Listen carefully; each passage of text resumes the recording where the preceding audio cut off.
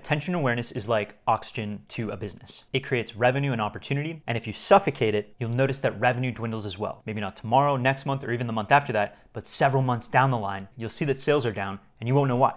But chances are it's because at some point in the past, you stopped prioritizing generating attention and awareness. There are two places we can go to get attention and awareness. One is shark infested and a bloodbath, that is a red ocean. Or you can go where there's no competition, the water is nice and clean, and that is a blue ocean. Now for bars and restaurants, the red ocean is, you guessed it, organic Facebook and Instagram. Look to your left, look to your right, every restaurant is on there, and for many, that's almost all they're doing. And a lot of it just looks the same. This is good news because there are incredible opportunities in the blue ocean. The blue ocean is SEO because it's boring and not sexy, but it works. Most of your customers come from Google search and maps.